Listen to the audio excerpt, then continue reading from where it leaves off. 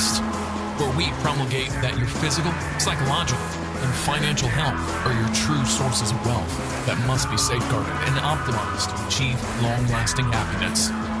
Here we'll discuss tactics on how you may self-actualize to reach the pinnacle of authentic masculinity by embracing true libertarian principles, arming yourself with red pill knowledge, as well as implementing the most up-to-date holistic health biohacks to optimize your health. Stop being a blue pill sheep, being led to slaughter by big government and the court system. Become an awakened man. Here's your host, Gregory. Hello everybody, this is Gregory and welcome back to another episode of The Awakened Man. I hope you are doing well today. Today we're going to go down the road of politics and talk about term limits. Look, there's two types of people that go into government who want to be politicians. It's the psychopaths and the narcissist. I don't care. Now you're like, Gregory, you're conservative. You got to support the conservative. Come on. You know who we should vote into office? People who don't want to go into office. Because the people are like, I want to be a politician. I want to represent us in government. This isn't Mr. Chips Goes to Hollywood anymore. These people are already worshiping mammon. And they already have a God complex. And look, nowadays in America, you have to be rich to run for office. So as it is, they're probably already corrupted because wealth corrupts. Can't worship mammon, right? It's in the Bible. It's harder for a rich man to go to heaven than for a camel to go through a needle's eye. Not because there's anything wrong with being rich. It's because you tend to get corrupted by greed. So people who run for office as a whole either want more money, and they know by going into the government they can get that, or they want the validation because they're narcissists. They want to be praised and worshipped by sycophants. And yes, there are a few who are well-intentioned good people, but many of them are already corrupted by the time they get to that point. Even local office, but certainly state office. They've been corrupted by the ruling elite. The ruling elite has dirt on them, for example. I don't know, maybe they visited a prostitute and video recorded. Maybe they drugged him. What was that? Ricochet, like Denzel Washington's early movie where he gets drugged and then he wakes up, he's having sex with a prostitute and it's being video recorded, and they could use it against him as blackmail. But either way, let's say you have a Mr. Chips, and for you guys who are young, you don't know what I'm talking about. This is a movie by Jimmy Stewart way back in the 40s. He's like an idealistic man who goes to goes to Washington. Tries to clear the swamp, so to speak. So the problem with this is government corrupts because power corrupts, and absolute power corrupts absolutely. There's a reason we've had this term for 200 years at least. Let's look back at the Tea Party. So we had the Tea Party about a decade ago, right? It was this great groundswell after Obama got into office, and they wanted to repeal Obamacare and tighten up the borders and cut government spending and all these things. And so there was this great groundswell, and then a lot of new politicians, new people got elected into Congress. And it was great. But what happens is we're human, we're flawed, right? The fall of Adam and Eve. So when we get to Washington, Mr. Chips gets to Washington, he likes being there. He likes the perks of being a representative. He likes the status he gets by being a representative. And so what happens is the push, the desire to get reelected over and over and over again supersedes any, let's say, earnest desire to change Washington, as if one representative can change Washington. But either way, then you start getting into the desire of being reelected. And as you know, congressmen only are elected for 2 years. So like the second half of that term is all about getting reelected, right? Because they want to stay in power. It's a lot of fringe benefits you get, right? You get to go on the speaking tour, you get pork barrel spending, so you get stuff sent to your district, you get little kickbacks. And if you notice like how many of these politicians, including presidents, have made money while they're president, and of course the salary of president's like $250,000 a year. but they make more money because of course they tap into the coffers, right? So you have people who are wolf in sheep's clothing who are like, yeah, I'm going to change things. I'm a good American libertarian conservative. Elect me from Oklahoma. And really, they're just psychopaths who want power. But they hide it well. Then they get into power. Next thing you know, they've been there 10 years. And they'll say, well, I need to be here as long as I can to affect change. No, you're just being there as long as you can to get more power and to feed your narcissism. And I know a lot of you Trump robots are hating what I'm telling you. Trump's a narcissist. We all know it. You could support his ideology, and certainly a lot of people voted for him in 2016 because the alternative, which was Hillary, was too much to handle, right? It was unpalatable. So you're like, okay, Trump, he speaks the truth. He shoots from the hip. But he is a narcissist. So look, don't feel bad that you voted for Trump. I'm not telling you to feel bad, but let's step back. And to me, you always look at the ideology and never the politician, because all the politicians are corrupt. Trump is a narcissist. Anybody who has a modicum of intelligence can look at him and know that he's a narcissist. Now, you lefties are like, yay, Gregory, you go after Trump. Look, sweetheart, I'm a libertarian. I side much more with the Republicans than I do with you socialists. So what can we do to save America? Honestly, nothing. America's gone. America's gone. Because look, even if you're like, okay, in 2 years, we can get the House back and maybe the Senate in 4 years. Yeah, okay, well, good luck. This election showed, if anything, that elections can be manipulated. And you might not ever win another election ever again. But even if, let's say the Republicans do get the House back, and let's just say they get all the power back, 48 years. Government grows under Republicans. Government grows under Republicans. Government grows in general the last 100 years, certainly since the Great Depression, but certainly after World War II with the military-industrial complex. It grew under Eisenhower, a conservative. It grew under Reagan, a conservative. It grew under the Bushes. It grew under Trump. So either it's one of two things. They just say they want to make government smaller, or they try to and they really can't. But it's mostly because they can't control Leviathan. You can't defeat Leviathan. Look at Social Security. Look at even Obamacare. Look at Medicaid, Medicare. They've been around. Medicaid, Medicare has been around 50, 60 years.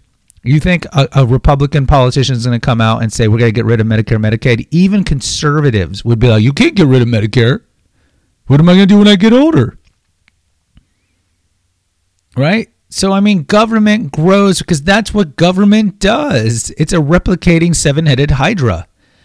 Government in itself and all these non-elected people who run it, because that's who really runs government, is the bureaucracy, they're not going to be like, you know what? I'm going to dissolve my job. You know what? I want to dissolve this whole cabinet department. Because we know America started with only 3. Now what do we have, like 14? Now we have the climate czar that Biden's putting in. You know what? We're just going to eradicate our jobs. They're not going to do that. That's the government. Government grows. It grows and grows and grows. So nothing's going to save this country. But what could help? Term limits. And we've talked about, we haven't talked about it here in the channel, but it's been talked about for years, decades. This is what I would like. And this is never going to happen. An amendment to the Constitution saying any politician can only run for 1 term of whatever office, and that's it. And they have to sign an oath when they get elected and take the oath to uphold the Constitution, which is a joke. Because even half of the Republicans are not upholding the Constitution, certainly the left are not. You have to sign it. So you can only be a 1-term, 2-year congressman. And then look, if you do a good job, you can run for senator or run for whatever, governor. That's it, 1 term.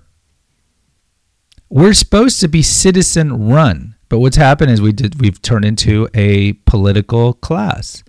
Not just the people who run for office, but all the sycophants and prostitutes that support government in D.C., all the lobbyist groups and the non-governmental agencies and all these things like that. So if they sign something that says, okay, 1 term, that's it. Then maybe they'll bust their butt to do the best they can because they can only do 1 term. And that'll motivate them and they'll stay fresh. And then they got to leave. And then we have to find another citizen to take over. Like, we have 330 million people in this country. We can't find 535 people every 2 to 6 years to fill that office. I'm sure we can. And like I said, it should be like jury duty, right? Nobody wants to work jury duty. That's how serving in your government should be. No one wants to do it. It's a pain in the butt.